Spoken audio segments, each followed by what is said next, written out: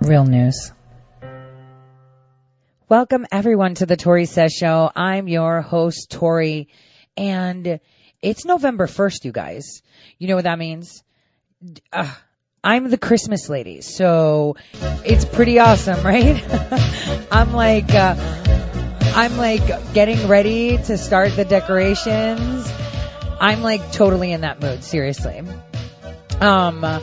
And more so because it seems like this Christmas we're going to have a lot of fun. So today I wanted us to recap what happened yesterday, because I did tell you something big is coming, and it did, and it was in the form of Lindsey Graham, who I have been pretty critical of since I ever started this show. Oh, and by the way, I'm going to start like putting together what is it? I don't want to say like, past proves the future kind of series on YouTube, but I'm thinking of taking like all my shows, the show that I did like on November 6th, 2018, and then the show that I did on November 6th, 2019, and do a compare and contrast to see what was going on then and what was anticipated then as to what actually happened, how did it happen, and did it happen yet? I thought of doing something like that. So I thought I'd just tell you, because I have like the best listener base, you guys. You guys are incredible, because I read messages, from all of you, emails and tips and by the way, I have to kind of say, working with some of these amazing journalists, where we share information, and it feels as if all of us are pretty much the unofficial news team for the president. And that includes all of you, their listeners, their, viewers, their followers. So I just wanted to say thanks. I mean, wait, it is Thanksgiving month. So let's do this. As a citizen of the United States, I think all of us should challenge ourselves to just think what we're most grateful for. And since today we're going to take a step back into the Tory time machine to New Year's Day, I think I'm grateful that we are the only nation that is closest to being a nation of free people than anything. Today I can say I'm thankful for that. I am very thankful for that. And I hope all of us are. All of us that are listening right now should be very thankful for that. Now, let's see. So we got to cover, we have to cover Lindsey Graham, definitely. And we also have to cover just a little bit more in regards to what happened in Congress yesterday. This vote that was like, people were dressed up as like Halloween characters, going in there laughing, fist bumping, busy, smiling. And I'm thinking, wow, if I was in Congress, no matter how much I hated whoever was president that we're impeaching, right? And say they committed atrocious crimes too. Okay? Let's put it that way. Let's say that they committed atrocious crimes too. I would be so humbled that my vote would be recorded as historic, because you don't impeach a president every day. You don't move forward to impeach a president every day. So I would be humbled and completely, I think I would be numb, right? Because it's a big deal. Now imagine how they've trivialized that process by putting forward a vote for impeachment that was completely partisan, right? The only bipartisanship we saw was what? That Democrats said no, and they were smart because they were in red districts. Or else they would have just shown allegiance to the Democratic Party. But I think maybe they're realizing, I don't want to be recorded in history as that clown that put my name next to a vote for impeachment when there was no reason for impeachment other than the fact that We are dismantling the deep state. This, the gutting of the deep state is like at the root of it. You know, when you're getting into that weed, that little, I'm not a gardener, so I'm going to use my own term here, okay? That little mini shovel that you use and you put in to like take it out. Well, that mini shovel point is touching the root. And that root has Obama in there, Hillary in there, but it also has them. And I keep saying them, they, and I don't think it's the time to make that statement and point them out, because the invisible is very hard to identify. And the only way you become invisible is to mesh with everyone, right? That's rule number one, being that person that kind of blends into the background that no one sees. Kind of like when you're playing hide and go seek, hiding in a closet is one way. Just standing still up against the wall, no one will notice, right? So that's the name of the game here, the invisible minglers. So they are very, very upset. On that note, what I want to do is kind of recap. So we saw the charade and how happy they were and giddy they were that they were going forward with this. And it should have been a very somber moment. It is a historical moment that this is the first partisan, impeachment, because it was completely partisan. But also, how come they had no shame? Like 232 people that have been elected by their constituents and people in the United States. And, for some point, I'll argue that the majority of them got illegal immigrant votes, but, whatever, technicalities, right? Regardless, they're in office. They weren't even ashamed. This is a sham and they know it, but they weren't even ashamed because they're mindless. They're exactly what was said by Cuck Todd, because we're going to get into Cuck Todd now. Cuck Todd had said, well, he doesn't listen to anybody. He just does what he wants to. And O'Brien said, that's what the president's supposed to do. He's supposed to make the decision. We give advice. Well, this is exactly what those 232 people in Congress are. Mindless puppets. None of them sat to think, oh my gosh, my name is going down in history books. Katie Porter from California, it's Halloween. She turned up to cast her vote on impeachment in a Batman outfit, and she's not a looker. Okay? Like, she didn't even look good at all. But regardless, looking good or not, you don't trivialize something like this. You know when it's the only time you trivialize it? When you know it's BS. And it's just a tool, and it's not actually something formal. That's when you trivialize something. Now, I want you guys, I'm tweeting this out. I want you guys to give Kelly Armstrong a lot of love today. I want you guys to listen to his interview with Cuck Todd discussing the partisan impeachment inquiry.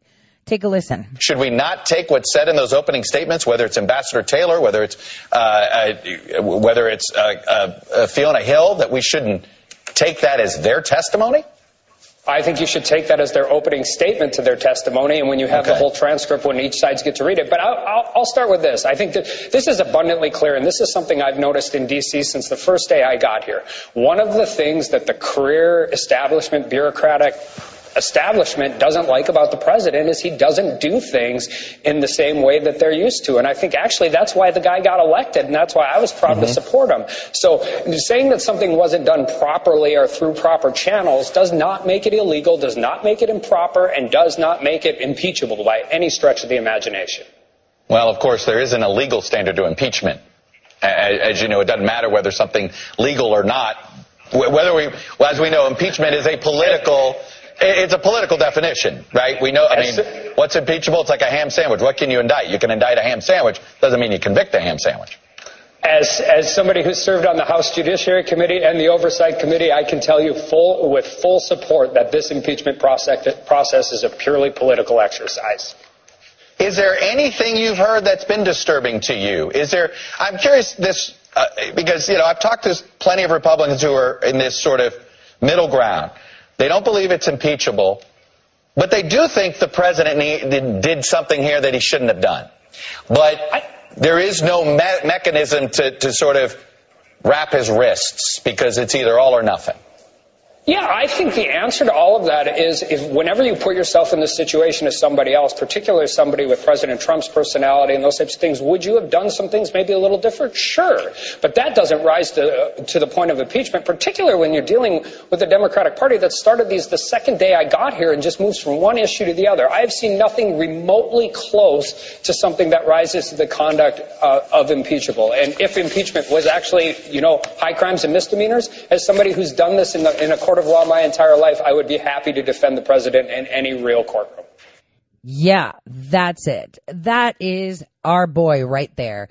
We've got his eyes on everything, and that is incredible. Speaking of eyes on everything, months ago I had published that article about, Matt Whitaker having his eyes on everything, about Matt Whitaker being appointed under Sessions. And again, Millie Weaver, Millennial Millie, strikes again with an amazing little video. So now we're going to hop back into time to 2018 October 3rd, 2018, when he was appointed.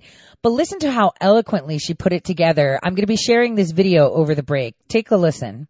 Don't put it past the establishment to take the opportune moment to stick a dagger in Trump's back. Not surprising, the mainstream media is siding with the Democrats' impeachment claims, helping them flank President Trump's administration's criminal investigation into the origin of the Russia collusion hoax. As all that heat is getting turned up on the Trump White House, Donald Trump's hand-picked Attorney General Bill Barr is making good on Donald Trump's demands, several of which are illegal. The Democrats think they can somehow railroad the investigation by calling for Barr to recuse himself. Their concerns very specifically is on whether or not Barr had knowledge of promises made by Trump. They say, quote, if he fails either to recuse himself or to resign, Mr. Barr should be subject to appropriate congressional sanctions, including possible removal from office. Because this new Okay, so before we get into it, we talked about this, remember? How they're trying to say that Barr is doing President Trump's bidding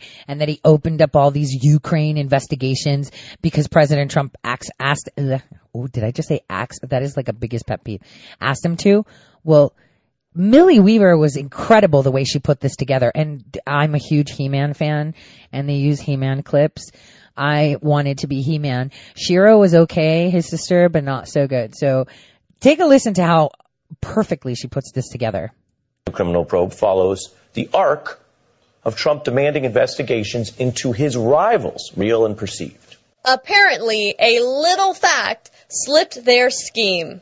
Well, let's go back to the beginning document, which you're completely briefed on the special counsel's investigation. You're completely briefed on the special counsel's investigation. I've been fully briefed on the investigation. I've been fully briefed. You see, when former Attorney General Jeff Sessions recused himself from the Russia collusion investigation, Matt Whitaker, who was Sessions' chief of staff, was privy to the entire Mueller investigation from beginning to end without redaction.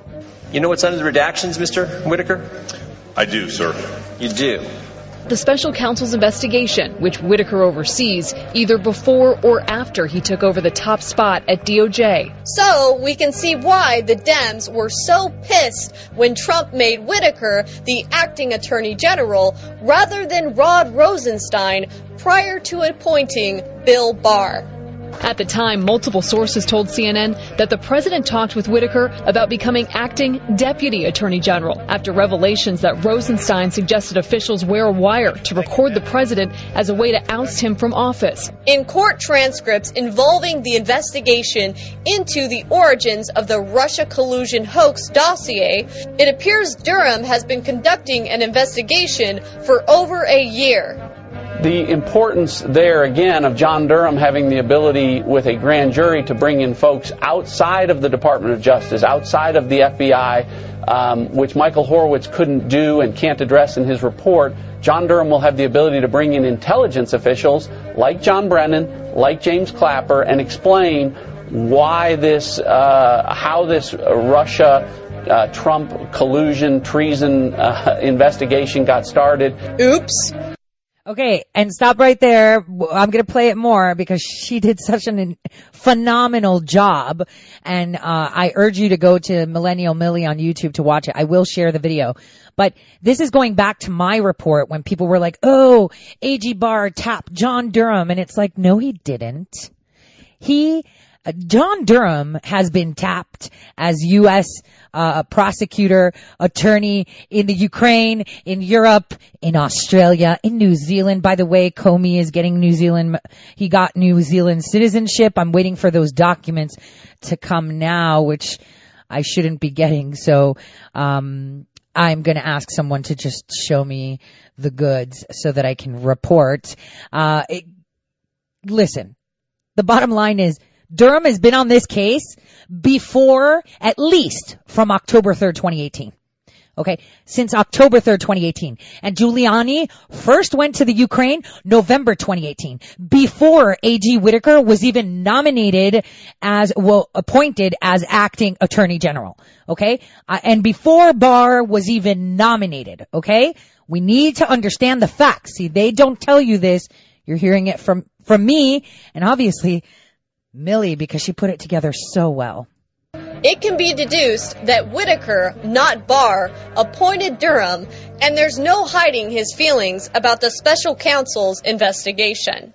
Given his record of threats to undermine and weaken the Russia investigation, Matthew Whitaker should recuse himself from any involvement in Mueller's investigation. And let me tell you something. Nancy Pelosi sent that tweet out, and you'll see it, and it was on November 7th, 2018. Do you know why? Because Giuliani was already in the Ukraine at the time that he was appointed acting attorney general. Now, they're trying to say that it would be a bad thing because he had eyes on everything, Mueller, and he can't be acting attorney general. Then they flipped the story saying, well, we can't say that really anymore because then people are going to be like, well, what are you trying to hide? Why don't you want him? What do you mean? And so then they flipped the script saying, well, he is inexperienced to be acting attorney general. We need the new attorney general. And they were on fire. And revisiting my shows from November of 2018 when Barr was appointed and when I published that article telling you who William Barr is. Going back all the way to Mina, going back to him sipping cocktails in Costa Rica with Noriega, I told you that he's not going to be confirmed until the end of the first quarter or the first, second or third month of 2019. And I told you it's going to be coupled by the fact that General Flynn's case will not go to sentencing. I said that to you in November of 2018 and it came out to the T. Why? Because there's a plan. That might not be based on bias because he's apparently the one who kicked off the investigation of the investigators. We have the evidence. We've seen the Mueller report.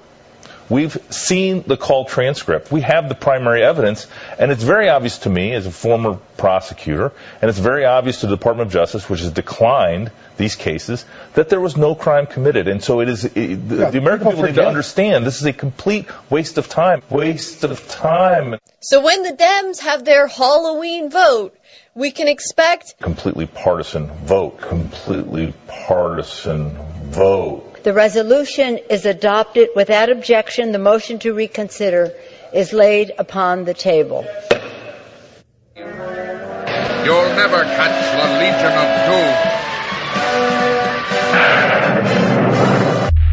Doom. There's a reason we were deplatformed 14 months ago. And he's right. 14 months ago, they were deplatformed. 14 months ago. Huh. Maybe in 17 months they'll be reinstated because things are about to shake up.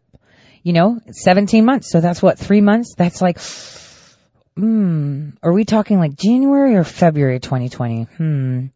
Where people will start regaining their platforms. Very interesting. I think it's going to be a little bit later than that. Only because the deplatform didn't happen 100%. 14 months ago, it happened slowly. So it's going to happen. It's going to come back. And everyone's going to have their voice back because the Democrats no longer have control. And this is evident with the sham of an impeachment. They made it a clown show. Okay? They made it a clown show. Now, before we get into this little time traveling machine of mine, and I'm going to take you back to 2019, January 1st, my show back then, I want to play about a minute of Bannon's interview that he had last Tuesday. It was a really good interview that gives you very good insight. And I know a lot of people don't like him. Other people don't know what to do with him. I simply adore him. He's very strong-minded. But the one thing that he does see is that they are in panic mode. And, he refers to them, they. Listen. We were hitting, we were going to hit them with additional stuff. And after that, it started, you could tell in the White House, we had the two camps start to develop. The more globalist, establishment camp, and more the kind of disruptors, populist, nationalist camp. And then everything eventually became a knife fight shortly thereafter. When did you know you were in the knife fight? The first wake-up call is when everybody didn't say on the victory address, "Oh yeah, this is amazing, this is great. Why don't we do this?" It was kind of, I said, no. This is like a Trump rally speech, right. And it was all we should bring the country together. And to me, look, there's times for that and there's times not for that. Okay, we didn't win an election to bring the country together. He won an election to basically come after the permanent political class and the elite in this country and hold them accountable for what they've done. And here's what they've done, okay? They've then taken off the backs of the taxpayer, the little guy, and they've saved themselves with this explosion of the balance sheet of the Federal Reserve, which is just free money for them. They've destroyed the pension programs. They've destroyed the ability to save. Nobody owns anything. They have a neo-feudalistic system. Yes. It's not time to bring the country together. It's time to take on the elites in this country, take the torch to them, hit them with a blowtorch. And that's what the Trump, and look, my only time in the White House, the only thing and I never apologize, but the one thing I look back in hindsight, I wasn't tough and strong enough. We should have been much harder.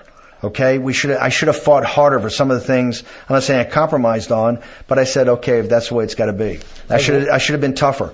This country has a massive problem, and now you're seeing it. And what I told the donors, I said, you may hate my guts, okay? And because remember, in the Oval Office, I'm the guy arguing for a 44% tax on all income over $5 million. Because I told the donors, I said, if we don't get this thing sorted, you're going to have a left-wing populism, and they're not coming for your income. They're coming for your assets. Okay? It's going to be just like Europe. It's going to be just like Europe. You see that? That is, when we listen to interviews or when we listen to people speak, we need to watch for the Easter eggs. It's going to be just like Europe. In Europe, nobody owns anything anymore. They've taken their assets. That's what they're going after. I think I told you that in ways like, just like the Ukraine.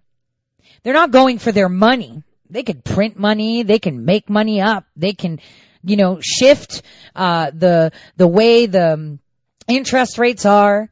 But the bottom line is they own the Ukraine. They own their reserves that are still untapped within their borders. They own the gold in the vaults of their banks. They own every single house. I'll tell you what. In Greece, when the EU came in, they bought out all the banks. Now, according to Greek constitutional law, the bank, a foreign national bank, cannot own property in Greece. But here's the thing. The stupid people in Greece didn't challenge it before they changed the constitution. Some smart people, not meaning to pat themselves on their back, coached family members very well, and debts were relieved. So if you had a mortgage, it was erased because they can't own it. They are bullying people into owning their own, into taking their property, taking away their national treasures, taking away everything. This is what was to come. So all those big pockets out there still don't get it. Your Mark Cubans, your, Tim Cooks, your Jack Dorseys. They're going to own you. That's the next government under the guise of a corporate flag. Corporations, you've seen those movies of those, really bad, nefarious futures where it's a corporation that runs the government. It's almost as if they foresaw. And after the break, we're going to travel back in time a little bit as we continue with Bannon, who tells you what's really going on and why they are doing all this.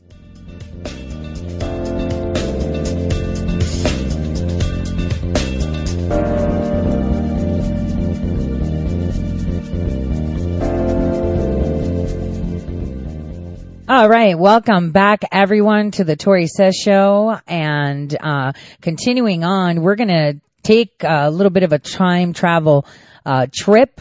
But first, we're going to let Steve Bannon introduce it before I play part of my show from January 1st, 2019. Take a listen. I've told these donors that you've got to understand something. We have to make fundamental changes to this neo-feudalistic system. People have to start to get ownership. They have to get ownership in the companies. They have to get ownership in real estate. Incomes have to start to rise. The Wall Street Journal can't go through meltdown when wages starting to rise, inflation coming back, incomes rising. So there has to be fundamental change. And so I knew right away that something was going on. There were all kind of knife fights during the transition. But it really got ugly after about the second week in there. And it really started getting ugly, not about immigration. They were ugly. The biggest fights were about China and trade. And that's because the reason is we had so many Wall Street guys. And look, I worked at Goldman Sachs. We had Goldman Sachs guys in there who were basically the IR department. The investors were Goldman Sachs, and Wall Street is the investor relations partner, for the Chinese CCP. Okay. Let's talk about Goldman Sachs. How many times have I said, every time there's a new nation formed, or every time someone needs help, who steps in? You suddenly see Goldman Sachs people coming in. Like even till today, in the Ukraine, all you have to Google, Ukraine government, financial restructure, Goldman Sachs, there'll be like 2 individuals from Goldman Sachs sat in on the meeting. Greece, Italy, Spain, France, throughout history, Goldman Sachs just appears. And it's like, okay, wait, hold on a second. Why is Goldman Sachs coming to advise prime ministers of nations how to do things? Why are they always in the middle? This radical cadre that runs China. This is not about the Chinese people. This is about a radical cadre that runs the Chinese Communist Party that has a totalitarian mercantilist system that is incompatible with the system we have in the West. One side will win and one side will lose. So very early on, in the first couple of weeks of the administration, this confrontation with China and its economic war became the most explosive thing. It's where all the knife fights came. All the McMaster stuff, the Cohen stuff, Mnuchin, myself, Jared, the nationalist and the globalist divide was because of that, and then many, many other issues, whether it's, putting stuff in the, because remember, Obama and Bush, the globalists, support this they turn the military into kind of this humanitarian expeditionary force, right? They want to be everywhere, sticking their nose in everybody's business. They're just dying to get up into Syria. Syria is a place they got to get up into because the Russians are in Syria, right? And my point is, hey, American foreign policy for 50 years has had one thing in the Middle East: keep Russia out, okay? And Obama's watch and Kerry's, whatever they're doing with Iran, Russia got a foothold in the Middle East. Well, you ain't going to get them out of there, okay? It's just not going to happen. And so anything that you're doing, get up there, they want to get it on with Russia. They are maniacally focused on Russia, a country with a economy smaller than New York State, that's in a total demographic death spiral, that doesn't make anything, it wouldn't exist if Germany and these countries in Europe wouldn't do natural gas deals with them. Yet we have an existential threat. The greatest existential threat we've ever had in the country's history is this totalitarian mercantilist society in China, which has One Belt, One Road, Made in China 2025, and 5G rollout converging to take away advanced manufacturing in perpetuity.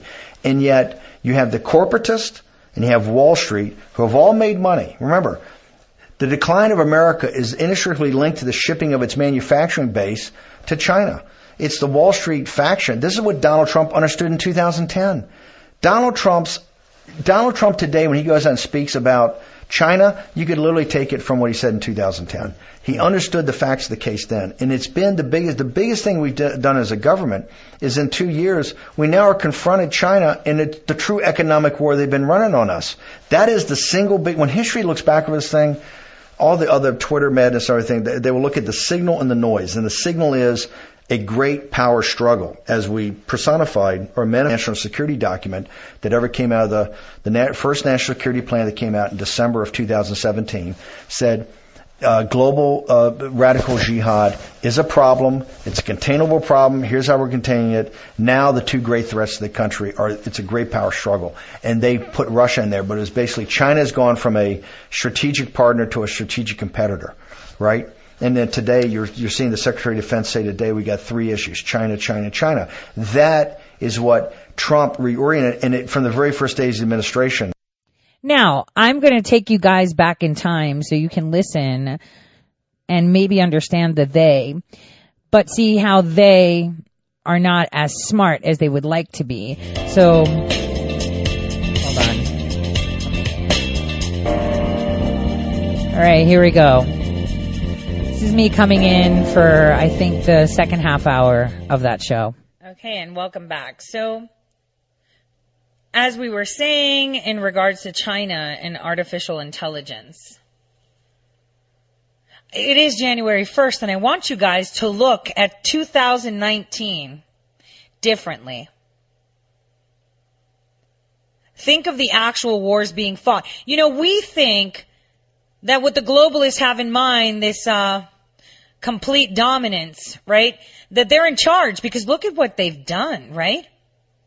They've pretty much made many countries bow down to them, work for them. The evil atrocities that they commit against children, against people, just because they're not one of them. You know, we all know the stories of how they treat commoners, right? They're evil. And they will be held accountable, because that's what happens in the end. But they've underestimated China. They said, well, we'll be at such a point that we can take them out when they become a threat, a real big threat. Because we're using them to execute our goals. This is what they're thinking. But that's not how it works. Think about it this way.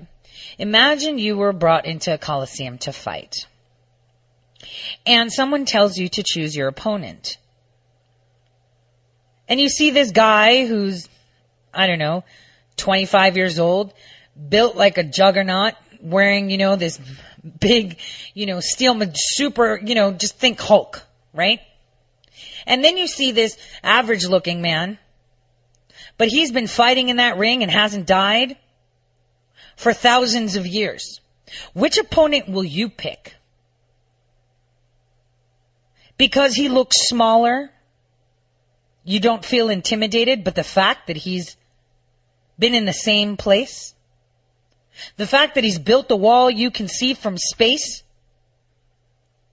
the fact that his borders haven't really shifted, that doesn't faze you? The new guy with the big muscles and the blood dripping and, all these spikes coming out of his head fears you? No. It's a guy that's been around for very, very long and been consistent with their progress and their domain. That is who you fear. And if we notice, the first thing our president did was go and approach this warrior that wishes for world dominance. They don't want to play. They don't want to be part and cooperate and work in harmony. No. They've never done that for thousands of years. And people say people change. Yeah, but not that much. Unless they're forced to. So our president has been, imagine just how many fronts he's fighting on right now. He's fighting on the local front for the abuse and the torment and the torture as citizens that we have sustained from these, these people that think that they're stronger and better than that guy who's been in the ring for 1,000 years and hasn't fallen. He went and made friends with old factions of their empire, right? South Korea, North Korea, Japan. Because the bottom line is, think about it.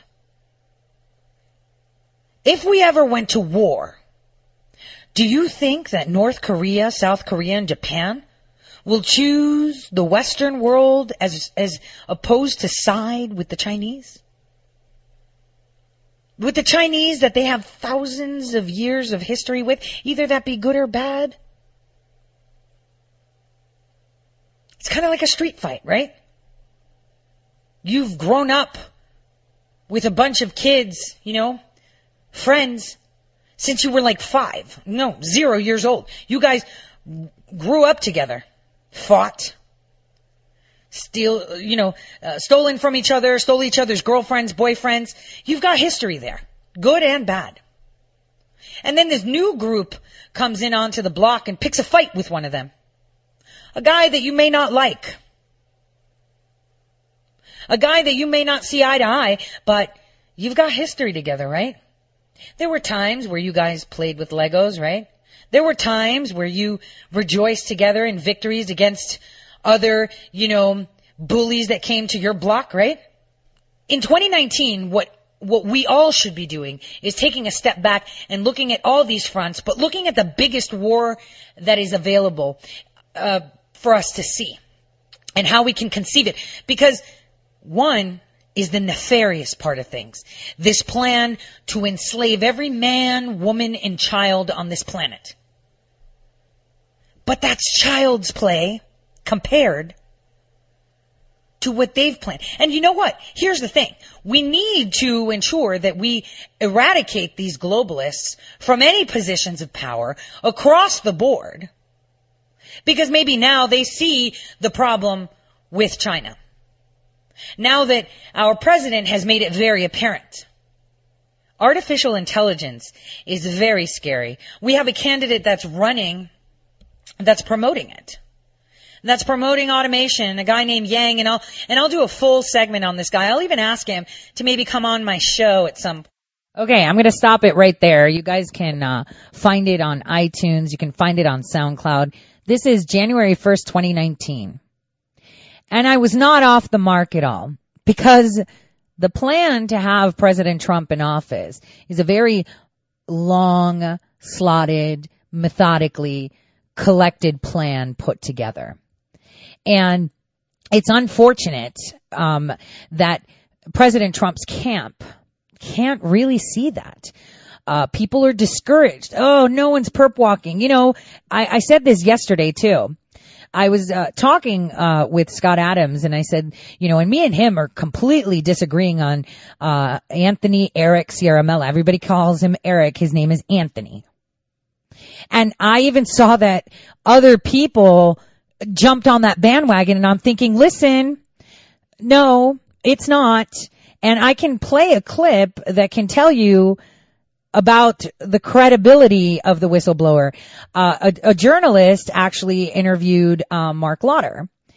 I want you guys to listen to this interview quickly, and we'll jump back into China, because I want to show you guys how far ahead we are.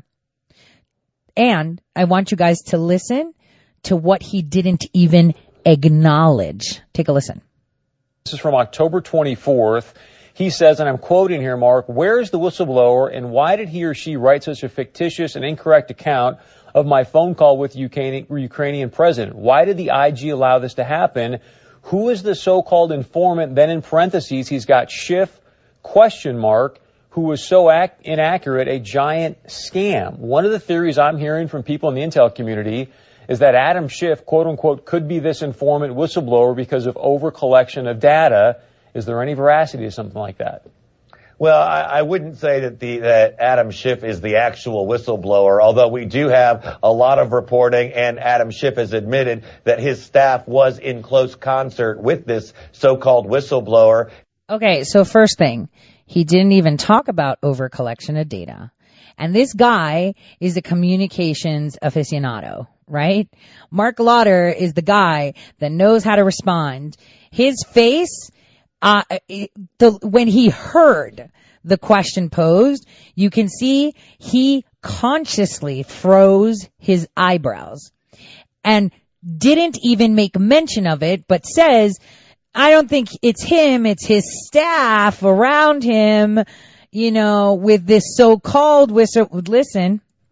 In fact, he hired a couple of people that may or may not have worked, according to some reporting, may have actually worked with the whistleblower under the previous administration. So there's a lot of concern right now about how much this person was coached and how much they were guided in terms of what they were to write. But at the end of the day... Okay, so the person was coached or guided to write. So who did he hire that worked with the whistleblower with the previous administration? When the whistleblower worked with the previous administration. So we need 8 years of someone who was an Obama confidant or supporter or worked in conjunction, I don't know, with things like, the Democratic Coalition, Pennsylvania, no, it's the Penn Quarterly Group. I'm just saying, listen.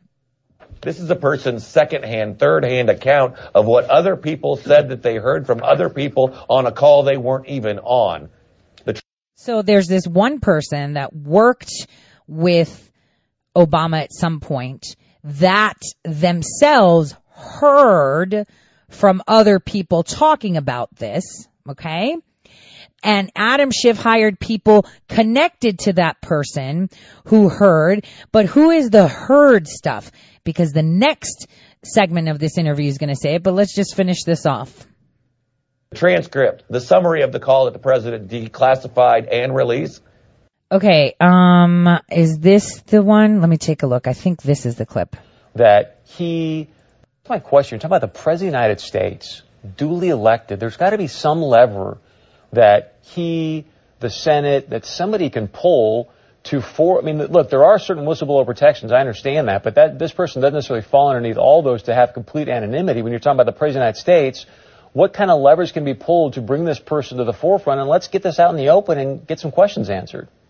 Well, and I think that's part of what this process will include, whether it's in the House or if it actually does go over to the Senate. I think that's one of the reasons why you see Adam Schiff hiding the whistleblower right now, not just because of whistleblower protections, but he knows this person, whether it's a man or a woman. This guy's credibility, whether it's a man or a woman, he corrects himself. Listen to that part again. Listen to it again. Right now, not just because of whistleblower protections, but he knows this person, whether it's a man or a woman, if their credibility can be questioned, he knows in Adam Schiff. Okay, so let's break this down. Credibility can be questioned. So credibility to be questioned is a big deal if the person who is giving the hearsay can be questioned, which is 100%. But where the hearsay is coming from is what they're talking about. Now, we already know it's a guy. I've already told you who composed the whistleblower complaint, which is the guy who they're going to say is the whistleblower, right? Because, he worked on the CIA report. I mean, we're going to say that he's the guy, the author's the guy, but how do they do it? Through overcollection. I'm trying to put this puzzle together for you guys to understand it better. I mean, I'm going to retweet this, but listen to his finishing statement after he says this guy corrects himself. Listen, he talks about credibility.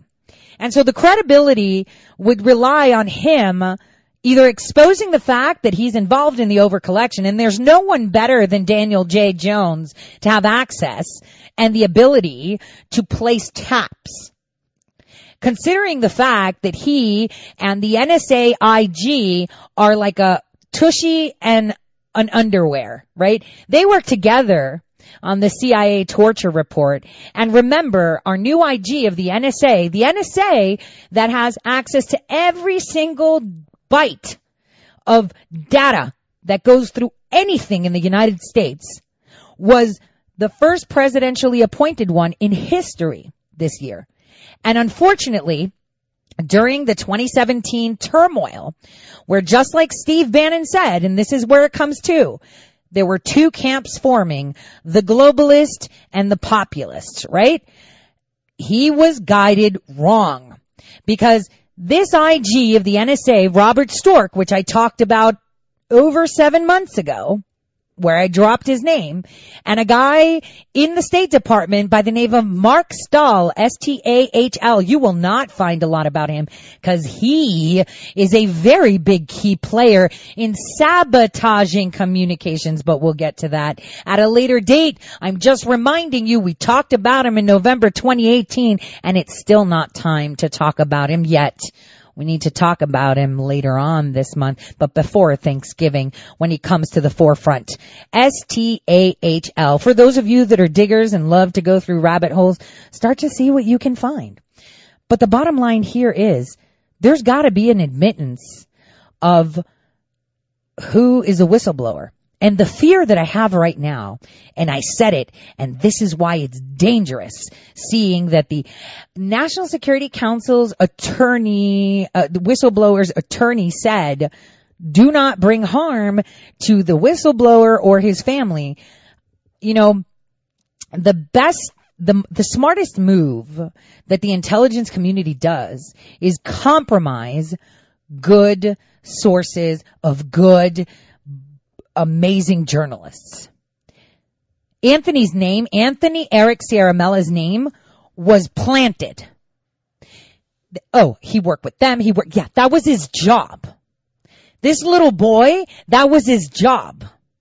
There are many people that have associated, traveled with, been with all these people because that's their job. You cannot pick your job as an analyst. You can't have your pit boss, for your team come to you and say, yo, you're going to go with Biden to this and you're going to pay attention to that. Tell me who's wearing cufflinks and who's not. That's your assignment. Go. You can't say, yeah, I don't really like Biden. He's a little bit creepy and sniffs hair. You don't have that option. So for everyone out there that has already crucified this man, has painted one of the largest targets on his back, and my fear is that they will take him out and have some confession and say, oh, look at that. Now we need to open up a probe to see who killed him. And I'm pretty sure it's the Trump campaign. I'm telling you this because that is how they operate. This is how they always operate. What's funny is I saw a meme fly through my Facebook feed today that I found hilarious. And I have a really funny story to share on that, which is, it shows a guy sitting on an airplane scared, and it says the most terrifying thing you can hear from someone on a plane saying is, oh yeah, I've been called to testify, against Hillary Clinton, and I'm flying there now, and they're on the same flight with you, right? That's exactly what everyone fears. Being targeted and eliminated because you may bring down the house. And if they've painted this target so hard on this young man, I feel really bad. This is a nation where you're innocent until proven guilty. I don't care how guilty your association shows you, right, that you may be. We do not jump on bandwagons like that.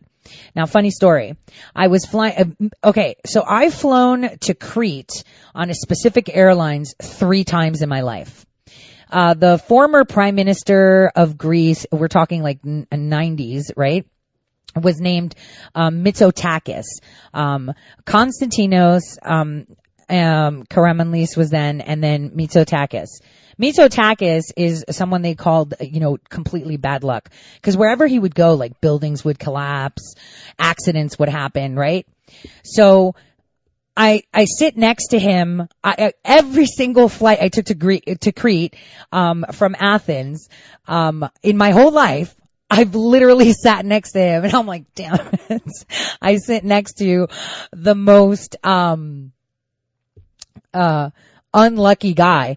So the thing is, the staff would seat me next to him because they would see that I was an American citizen and assume that, you know, I wouldn't start parlay with him or anything. Obviously, me and him have had fun conversations. Obviously, you know, I would just tell him I was a tourist, of course.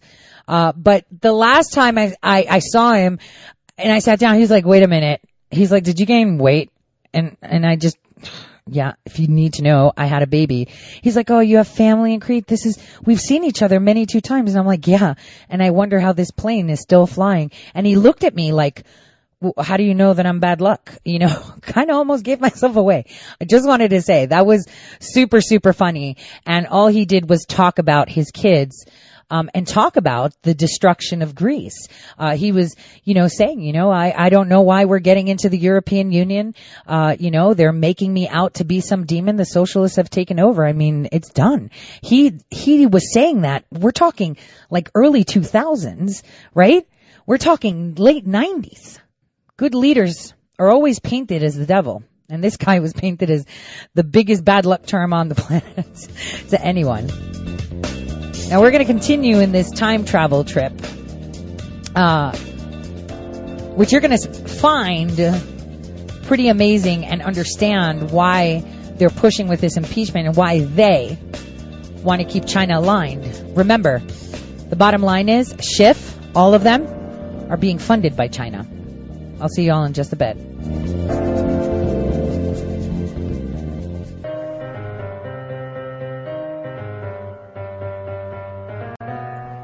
Real news.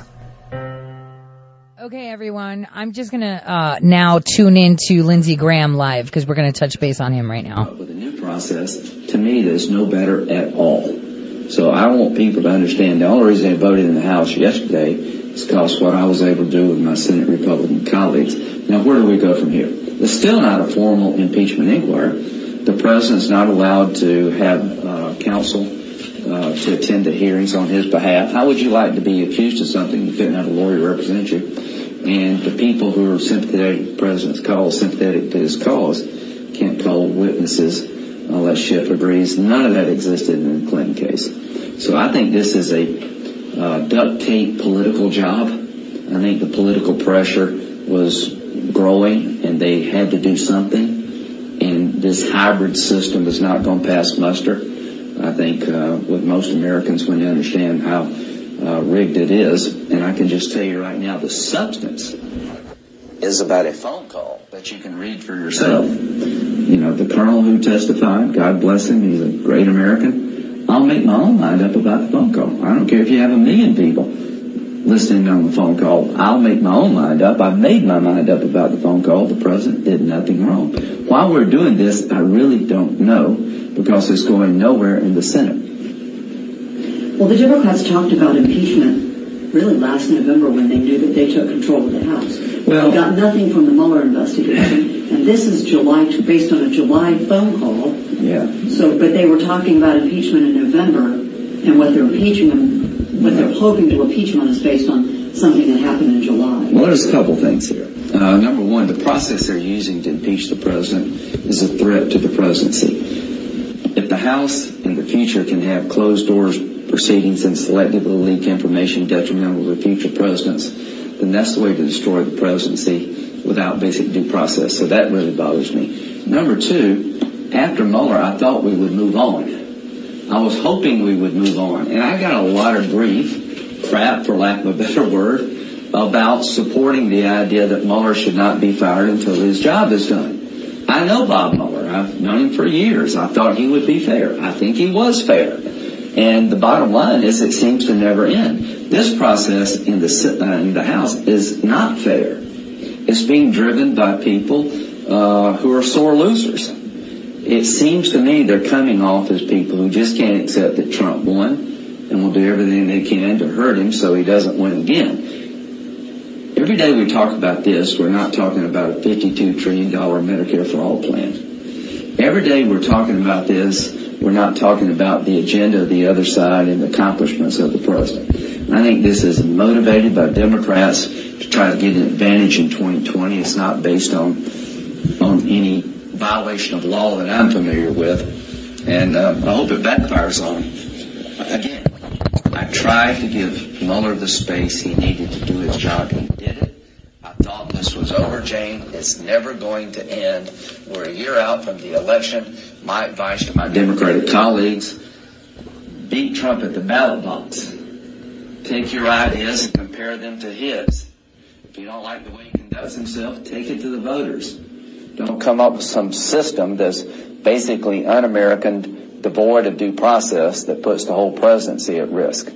This is such a sham proceeding and, quite frankly, dangerous. I want to bring up gun control. Yep. So Trump has now abandoned his proposed ideas to curb gun violence. Yep. After saying he would following recent mass shootings. I don't know if it's been abandoned, but I'd recommend to the president, as you try to defend yourself against this process, don't forget that you're still president, and I don't think you will. Baghdadi is dead. Clearly that. Okay, guys, so this interview is impromptu. He's at Pendleton.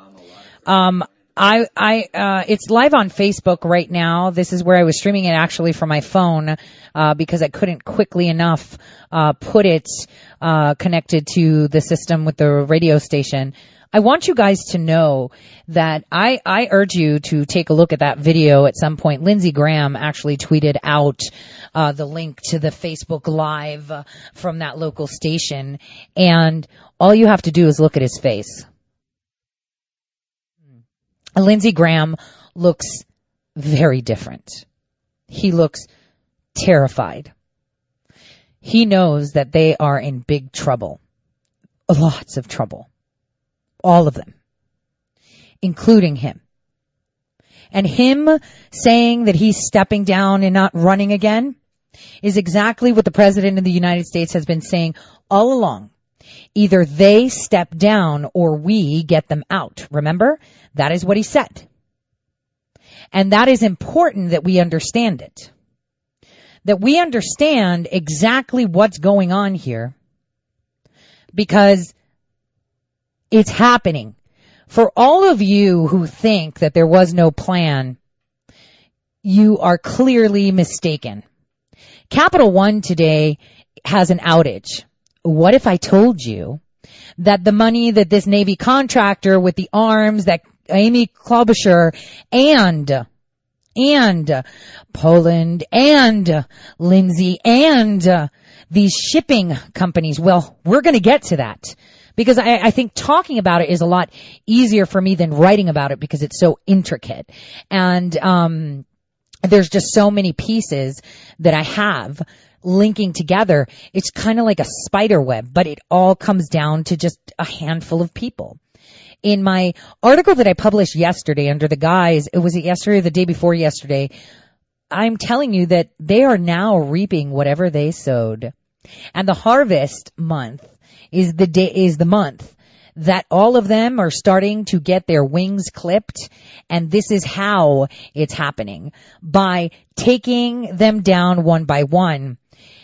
When I played that video, that audio from my show on January 1st, I made it clear to you that what President Trump did strategically was go around China and forge these friendships, because they are a force to be reckoned with if the Oriental Bloc unifies, which is something that can happen easily. And there is no way that President Trump would be able to break that bond. Like I said, you're on the street riding bikes with these guys for decades, in their case, for thousands of years.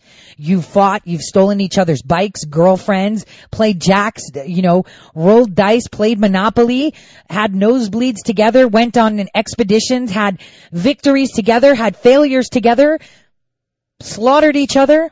But when the new guy comes around the block and picks a fight with one of them, even if that one of them was the biggest bully in your group of friends on your block, you're going to support the old-time friend. And so right now, okay, what we're seeing is the same scenario on a more trivial level within the United States. We have this cabal that works for them, right, within our nation, that work together to take away power from the people. And when it comes down to it, none of these Kabbalists are going to break rank because they're being blackmailed. A very good example of body language and fear is Owen.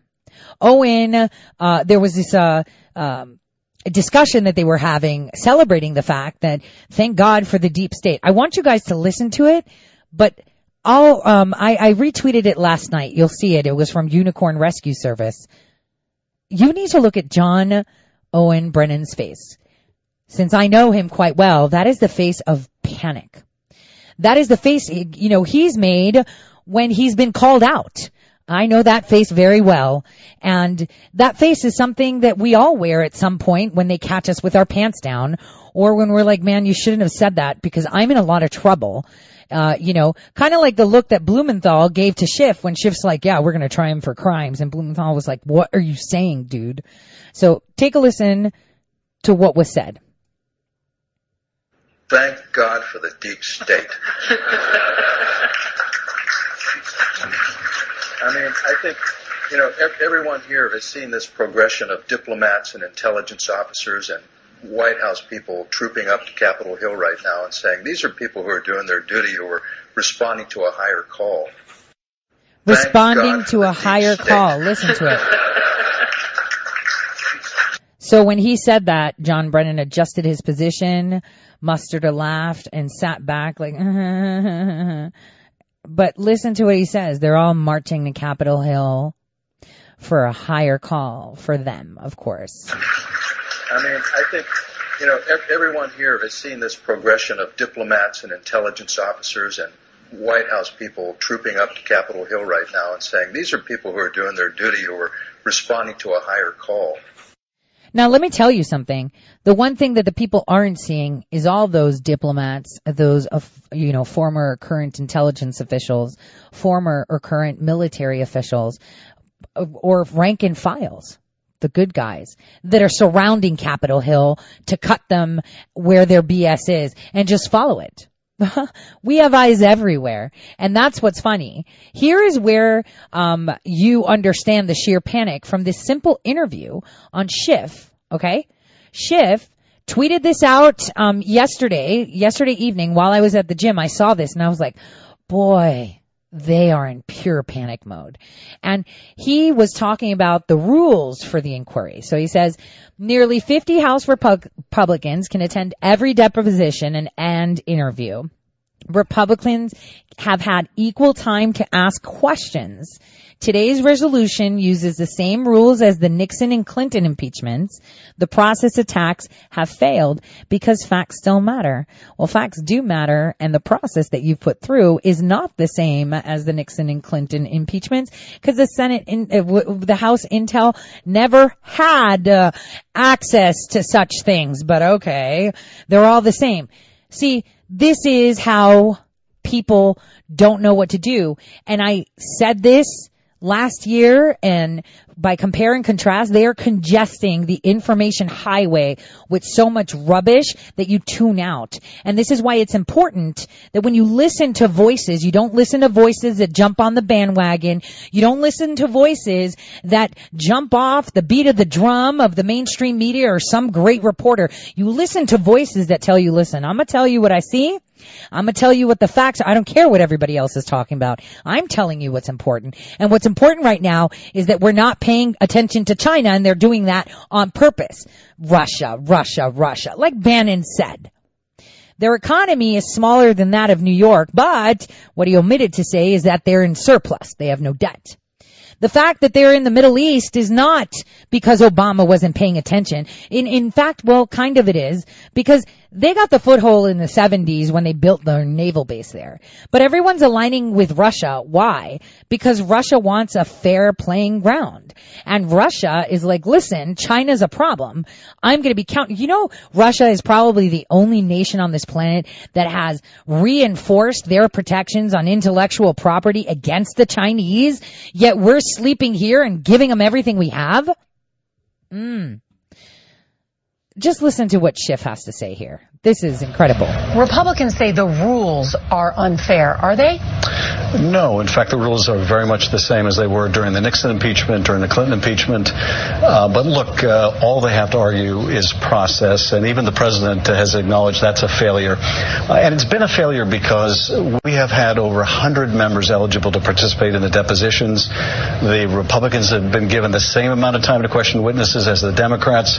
When we go to open hearings, that will be the case too. The American people will get to see, both with the release of the transcripts and with the conduct of the open hearings, that they're fair and they're equal to both sides. But as we get ready for these public hearings that everyone can watch, Republicans say they're concerned that the Democrats will block the witnesses that they want to hear from. Can you assure them that you won't reject those witnesses?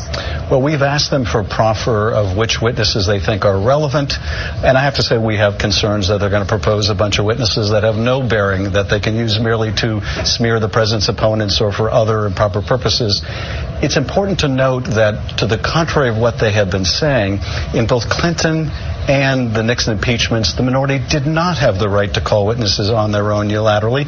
They could call for a vote, but it was a majority vote that they were not assured of winning. So we would love to hear who they're interested in having come before the committee. But given the kind of circus-like tactics, the storming of the skiff and all the stunts the president, puts them up to, we can't surrender the process to the minority party. Do you expect there will be public hearings this month? It's certainly my hope that will be the case. What has been difficult is that from day to day, we're not always sure until the witness shows up whether they're going to show up. Obviously, the administration has been making a consistent effort to prevent these witnesses, to obstruct their testimony. So sometimes we don't know until we see the whites of their eyes if they're going to show up. Mr. Chairman, thank you. Thank you. We could definitely see Schiff's white of his eyes, bug eye, pencil neck idiot. He's horrific. Now let's hop back to Lindsey Graham, because this is going to make so much sense to you. So we talked about China and the existential threat. Because again, just like for the corrupt swamp, the way that you hurt someone is in their pocket. I mean, if they can't afford to pay for the lights, put foods in their belly, and heat their home when it's cold, which, by the way, it's snowing right now, so I'm super excited to put on my Christmas wreath with snow. I just wanted to say, they hurt you at your pocket. And China has been hurting us in our pocket. And China has been funding all of the Democrats. Lawfare, Brookings Institute, all of them funded by the Chinese guys. So we're not only confronted by the Muslim Brotherhood that is like this rogue, organization that has penetrated every facet because they were hired and they were empowered and they were requested at the behest of these globalists, right? We're also fighting the people that are targeting our pocket. So they're targeting our pocket and targeting our ability to defend ourselves from physical harm. Okay? So they've got us on two fronts. The only front that they don't have is justice. Justice, truth, and fact. They cannot harm that. They're tainting it. It's like they're throwing pasta up against the wall and hoping it sticks. They're really, really pushing for it. But it's not really happening. And here is how it happens. So yesterday, I told you guys, during my show, that big news is going to be coming out. Well, we had a statement come out right after my show by Kevin McCarthy. Take a listen. We just had a vote on the floor. In March of this year, Speaker Pelosi said this about impeachment. Impeachment is so divisive to the country that unless there's something so compelling and overwhelming and bipartisan, I don't think we should go down that path because it divides the country. Today, the country just witnessed the only bipartisan vote on that floor was against. The question to the Speaker are the same questions I provided in a letter about the unfair process that we had. What has changed since March? In all the hearings, there's nothing compelling, nothing overwhelming. So the Speaker should follow her own words on what bipartisan vote on that floor and in the sham that has been putting this country through this nightmare. That's exactly what this vote shows today. I want to call up our whip, Steve Scalise. Right. So we're going through a nightmare, but more so, I guess I'm really embarrassed for us, okay, as a nation. They're embarrassing us. But now I'm going to take you back in time again to November 2018, when I started ripping on Lindsey Graham. And I did a whole show of it because everyone was like super cheering for Lindsey Graham because Chuck Grassley stepped down to give Lindsey Graham free rein to go after Hillary and Comey, right? And at the Senate Judiciary Committee, he was a chairman, and he will step down from that role because he was going to be the new chairman of the Finance Committee. So here's where I'm telling you how we're winning, you guys, because I get emails from so many of you like, oh my gosh, no one's perping. Oh my gosh, look at that. It was another CIA agent that did it, and this guy named Eric and blah, blah. Listen, if you look at what has happened, you get it. What have I told you? China is an existential threat to what? Our pockets, right? That is how they crippled us, and now we've taken that power back. So how do we find out how they entered our pockets? By finding out what pockets they line. What pockets do they line? Who gets funded by Qatar and the Muslim Brotherhood and Turkey? Who gets funded by the Chinese lawfare? Hey, Brookings Institute, hey. Twitter decided to cut a huge funding source, which is political advertising. Who's making up for those millions of dollars in ads? Qatar. How do you find this? From the Finance Committee. How do you find out how the Democrats fund themselves and how they've been abusing Amalgamated Bank? From the Finance Committee. And who went there? Chuck Grassley, who gave his seat to Lindsey Graham. Why? Because the only way you can get rid of the swamp is to let the swamp pull their own pants down. The fact that he only held on to this seat as chairman for 1 year tells you everything you need to know. We put him there to follow and expose. And as chairman of the Senate Judiciary, what has he done for the nation? What has he done for the president? Absolutely nothing. So I urge you to watch the video on Facebook the day after he makes the announcement that he is no longer, going to take the 2020 Senate Judiciary chair, and then he wants to give it back to Chuck Grassley, right? He said that he's giving it back. Right? And everyone's remembering how Lindsey Graham was like ripping into Peter Strzok, ripping into the Kavanaugh. Whoa, look at this sword. Yeah, everybody just bite. Cause I'm one of you. No, you're not. You made tons of money in the Ukraine, tons of money in Syria. No committee hearings at all under 1 year. Nothing about Spygate, about Biden, about Papadopoulos. Nothing. What about calling out the fact that we have the mainstream media sitting there saying, how dare you question people's integrity? Cuck Todd said that to Kelly Armstrong. I'm going to play the more extended clip through Facebook right after the break. But he said that, and I'm thinking, dude, we had all of these committee hearings with these people from the FBI that testified, right? Not opening statements, but testified that they did everything by the book. And now we find out they altered 302, something I already told you about from like November of 2018. Because it's already there. You're just not looking in the right place because they congest the information highway. So it is important for us to be critical. Now, he's stepping down, and he's not even going to take and run, I think, for 2020 at all. He tried to destroy our nation. He helped in destroying by playing flippy-floppy, kind of like Tulsi Gabbard. Yeah, boy, let's go for impeachment. Come on, man.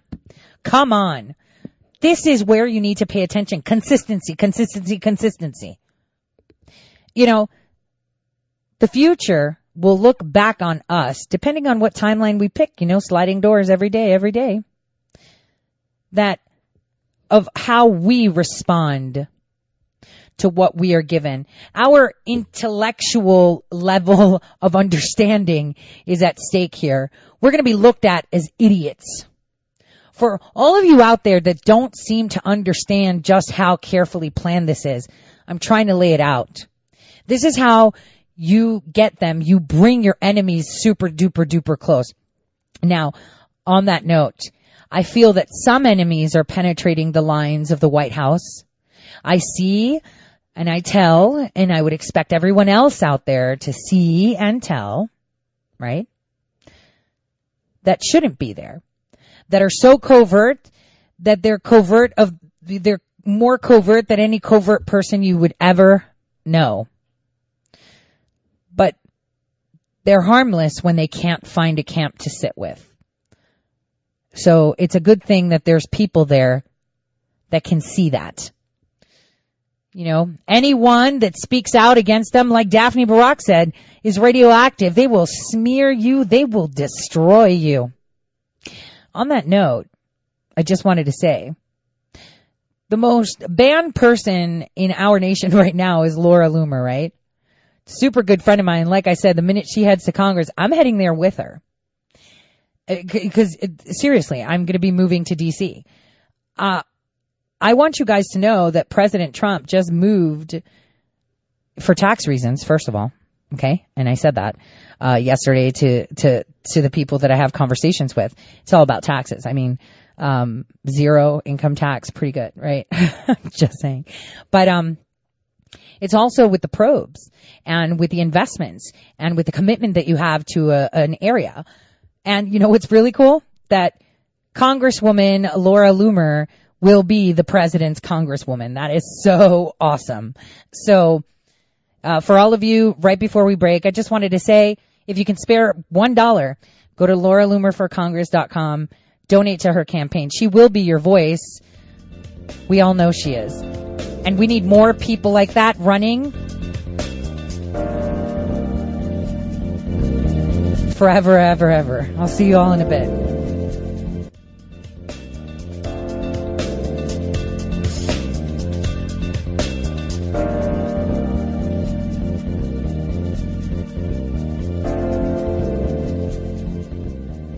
All right. Welcome back, everyone, to the Tori Says Show. And we're going to continue on you understanding how things are panning out. But I wanted to replay that tweet that I sent out for Kelly Armstrong, who's really, eyes and ears for us during this impeachment process too. So, even though he's not your congressman, you know that you can always reach out to him as someone that is part of the oversight committee. So I want you to listen to the more extended interview, the full interview with Cuck Todd. Take a listen. It's really good because the clip didn't do much justice. I hate Facebook. It takes forever sometimes to just sync it up. So I'm doing this. It should have synced up already, but. Congressman Armstrong, thanks for coming on. Thanks for having me. Well, let me start with the same question I started with Mr. Meeks. Mr. Morrison, what kind of witness was he as far as you were concerned? I think Mr. Morrison was a very good witness. I think it just goes to prove our point that we want all of these transcripts released. We want as much information out to the general public as soon as possible so the American people can decide what's going on down in the bunker. It sounds like you're for public hearings. So in some ways, you're glad this process is going to become a more public thing. Why is that? As somebody who sits on both the Judiciary Committee and has dealt with this impeachment farce since the first day I got into Congress and has sat through almost all of the oversight depots, I've not heard a single thing down there that shouldn't be public. I'm still concerned about how it's going to work.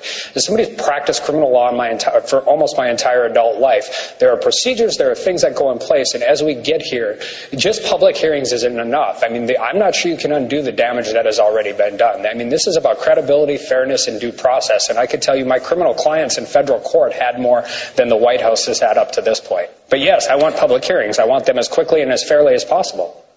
What are the witnesses? One of the things that the new law is going to allow is for, if the president wants to call witnesses, he can. What witnesses do you think he should call, or what witnesses would you like to see called that haven't been?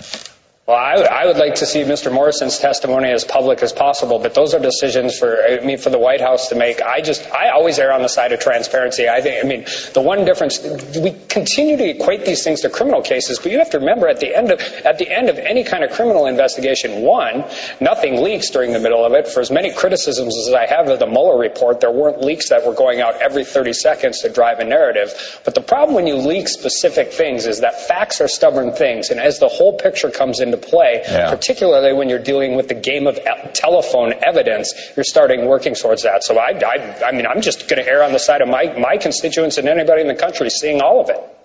We've seen these opening statements, and I'll be honest with you, I've been trying to be careful of just going by facts we've learned from opening statements, and I've tried to ignore the sources say this was also said. Okay, wait a minute. He said facts we learned in the opening statement. In opening statements, there are no facts. Adam Schiff's opening statement is highly recommended to be revisited when you hear Cuck Todd saying that an opening statement has facts. An opening statement is nothing but a narrative and an introduction to what their belief is. It's not a fact. Facts come out when you put the witness on the stand. Facts come out when you cross-examine them. Facts come out when you actually answer questions. An opening statement, kind of like Adam Schiff's phone call opening statement, are all fictional and all perspective and all opinion that may derive from some truth. So Cuck Todd making that statement indicates that they're trying to tell people that an opening statement is a fact.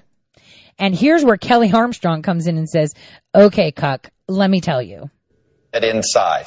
But just based on the opening statement, since that is something most of us have been able to read, it is more transparent than anything else about this process. Have you been concerned about the number of instances where it's clear the process wasn't followed here when it came to aid with Ukraine? Well, am I concerned about it? First of all, I want to start with opening statements aren't even testimony. They're not part of the cross-examination. They're not part of that process. So I get testimony and evidence are two different things to begin with, particularly when they're released without any cross-examination. Also, I would argue that most of these opening statements are, it's not even hearsay because that would be equating this to some kind of official court proceeding, but it's the game of telephone. It's third hand, it's fourth hand, it's fifth hand information. And without having the ability to read those whole transcripts, it's really hard to talk about that, especially when you're somebody who's in the room, because I think those opening statements do not paint an accurate picture of what is being said. Well, okay, but they certainly are standing by it. They're saying it under oath. Yeah, we saw Peter Strzok say things under oath. Lisa Page, Loretta Lynch, Brennan Clapper. Can we start naming people? Because, these channels have people that have been fired from federal agencies. We have people that have been caught lying. There was a panel where we had, fired Baker who was being criminally investigated in 2018. No one's talking about that, right? Criminal investigation into Baker in 2018 by Durham.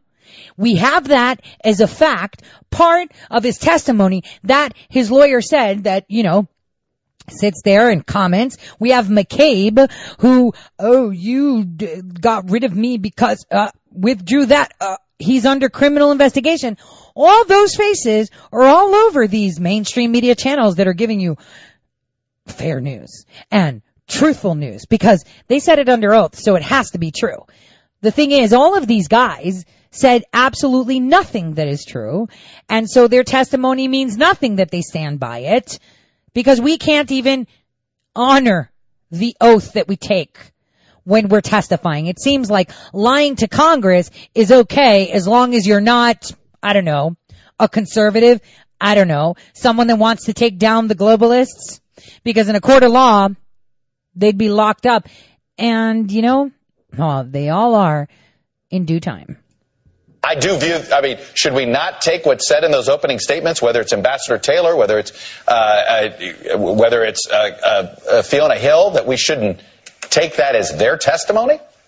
I think you should take that as their opening statement to their testimony, and when you have the whole transcript, when each sides get to read it. But I'll start with this. I think that this is abundantly clear, and this is something I've noticed in D.C. since the first day I got here. One of the things that the career establishment, bureaucratic establishment doesn't like about the president is he doesn't do things in the same way that they're used to. And I think actually that's why the guy got elected, and that's why I was proud to support him. So saying that something wasn't done properly or through proper channels does not make it illegal, does not make it improper, and does not make it impeachable by any stretch of the imagination.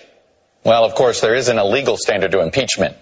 As you know, it doesn't matter whether something legal or not. As we know, impeachment is a political... It's a political definition, right? We know, I mean, what's impeachable? It's like a ham sandwich. What can you indict? You can indict a ham sandwich. Okay. Guys, that clip is going to be the most important clip coming forward in the next couple of weeks. Because these clowns are going to get the grand jury documentation that corrupt judge said, yeah, you know, all those failed attempts to indict a ham sandwich by Mueller with all that information, you need to release it to us, give it to us.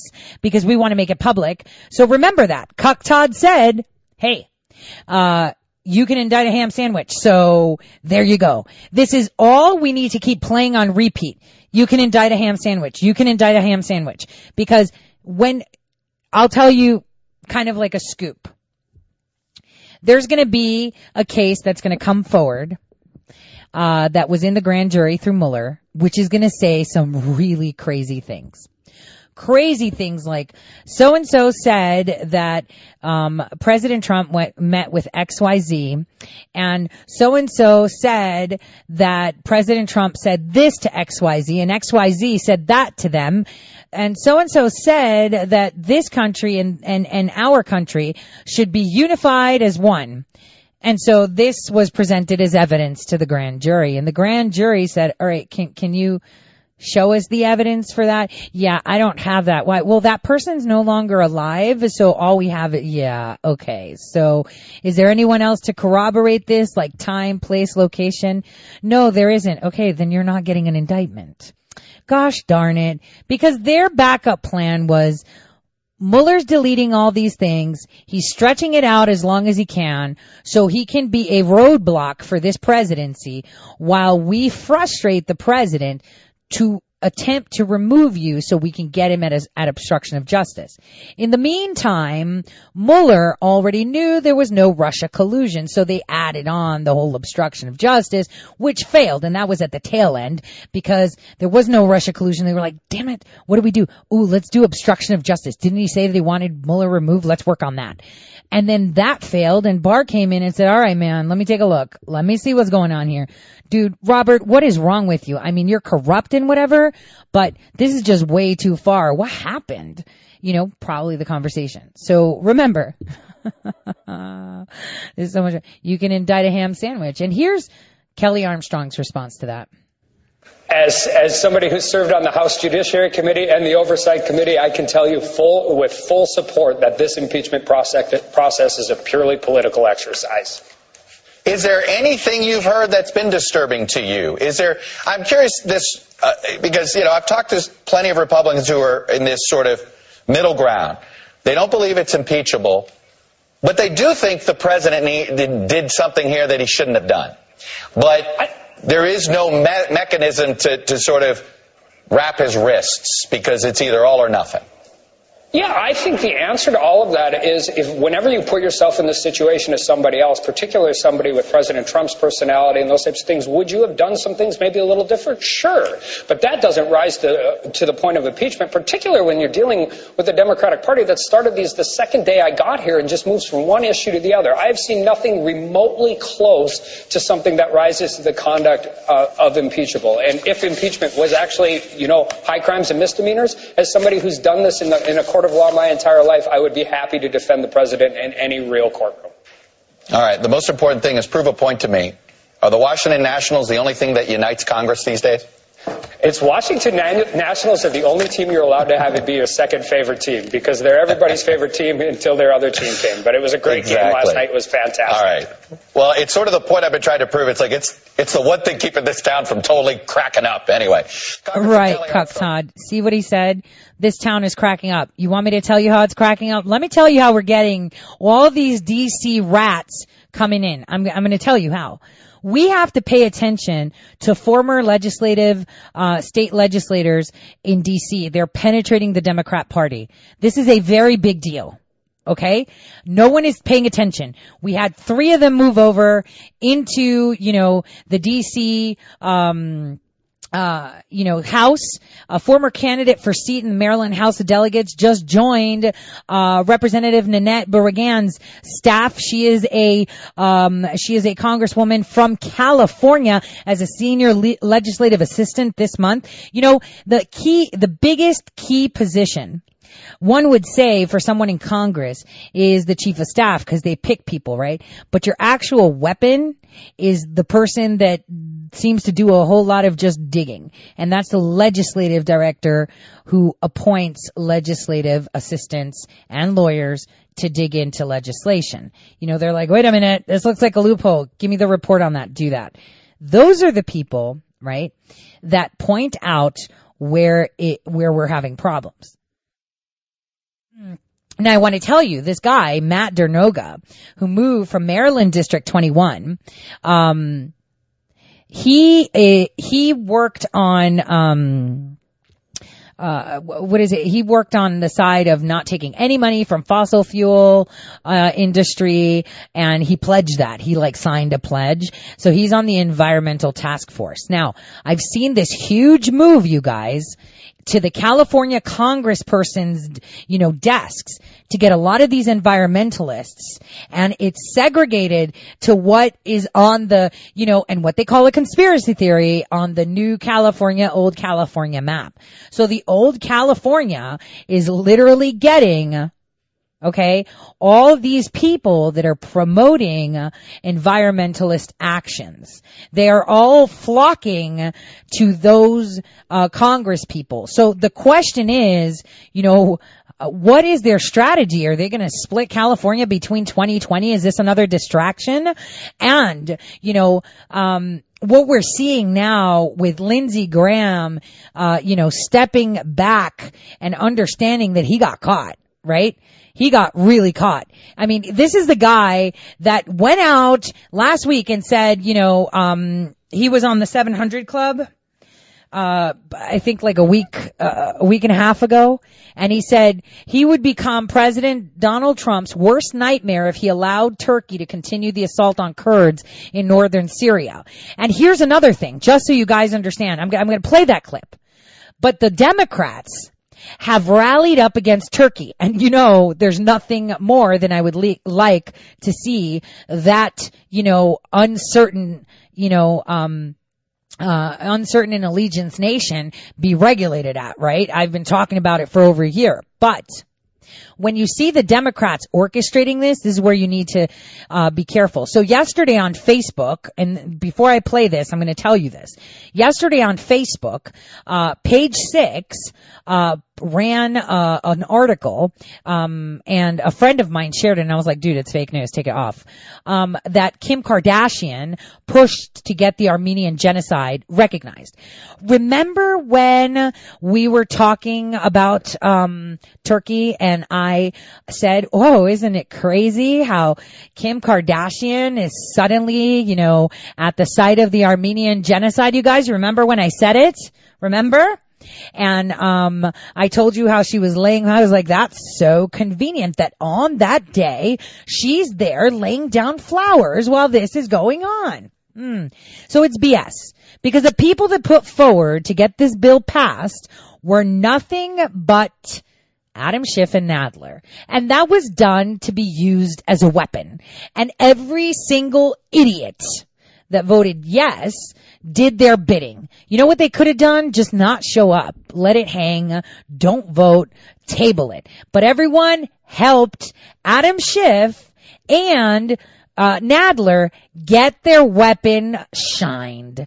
You know, I am all for recognizing the genocide, and I acknowledge it, and I've been saying it because they've been committing genocide for forever and a day. I mean, you know, they clearly said we're going to slaughter all of them. You know, that is what genocide is. That is what, you know, it states in our conventions, our international conventions of war, what genocide is. But the thing is, they weaponized it because President Trump found a good balance to regulate this ticking time bomb called Turkey. They've put their chips in too many baskets, and all the baskets want to bite them in the butt. And again, we're not going to be the ones that are going to solve it. It's going to be Russia. Okay, it's going to be Russia. So the question is, why can't people see this? I mean, why would you, any bill that Schiff or Nadler put up, I'd be like, yeah, so let's table that for after 2020. You know, we've been tabling everything and its mother. Let's table that till after 2020. See, people aren't paying attention, and they like that. Because, you know, I hate to say it, but we're one of the stupidest, you know, nations. Why? Because we get dumbed down by congested information. You know, we are stupid because we can't see. And then we go mouthing off on things like, oh, that's the whistleblower. Oh, that's it. No, one source told you that. One source planted, and that source is a great and credible source, but it was planted. Oh, Kim Kardashian advocated. No, she didn't. Nadler and Schiff put it up. You think Kim Kardashian went to see Adam Schiff? If she did, and I got more questions on that Jesus is King thing. I'm just saying, we always have to be objective when we look at things. And the objectivity that we should have now is they are pulling out anything they can to damage our foreign policy. This is treason. This is sedition. They're organizing for a rebellion. That's another law they're breaking. This is what you need to pay attention to. They have committed treason. And everyone is kind of like totally blasé, talking about whatever the mainstream media is. It feels like our media, the media of the people, is trying to counter whatever the mainstream media says. No, ignore them. You remember how our parents used to say, just ignore the bully, they'll go away. It doesn't always work, right? But in this case, it would. Because if your media isn't even talking about anything they're talking about, right? If the voice of the people is talking about what they find important, I find this, let's talk about healthcare. I find arms deals, let's talk about that. I find this, let's talk about that. And we're not talking about what they're talking about, then they've lost. Because what they try to do is make us insanely respond to whatever they're saying. That's the thing. They want to live rent-free in your head and enrage us and say, "Rah!" You know, "Oh my God, I can't believe they said that." Yeah, I'm one of them. Guys, when I finish my workout, all I do is watch CNN videos and I'm like, you know, getting a hydro massage and I'm tensing myself up. I should stop doing that. But I'm just saying, like, they want to live rent free in our heads. They're trying to troll our minds so we can't think anymore. Listen to what Lindsey Graham said just a couple weeks ago. And you heard earlier what he said just today. With U.S. Congress, Senators, great to see you. Thank you for being with us. Thank you. Hey, listen, I understand Erdogan won't meet with Mike Pence. Is that true? I don't know, but Erdogan's not your friend. Pat, you've done a great job. To your viewers, if we are not praying for the Kurds, we should all be ashamed of ourselves. It was the Kurds who worked with the American military to destroy ISIS. If we abandon the Kurds, it will be dishonorable. It will be a disaster. So Erdogan invaded Turkey. He has, Syria. He has created a vacuum for ISIS to come back. The Kurds cannot fight Turkey and control the 10,000 ISIS prisoners. I am looking to President Trump to change this. I will do anything I can to help him, but I will also become President Trump's worst nightmare. I will not sit alone on the sidelines and watch a good ally of the Kurds be slaughtered by Turkey and watch Iran move into Syria and become another nightmare for Israel. This is a defining moment for President Trump. He needs to up his game. A nightmare for Israel. Okay. So if you guys heard my interview with Bill Gnosty, something that a lot of people don't know is that Israel isn't recognized by a lot of countries as a nation, right? Turkey was the first Muslim majority to recognize Israel. So stop. Turkey's not going to bother Israel right now. Stop. Because they're friends right now, right? Now here's where Lindsey Graham's upset, and I'm going to break it down to you. The way that they make money is by selling guns, right? China does that too. Cheap parts. Let's push it out. I mean, how do you place an order for all these parts, Amy Klobuchar, for the Ukrainians and churn them out, and sign for a $10 million contract and not have the parts? You guys, how do you do that? By using China.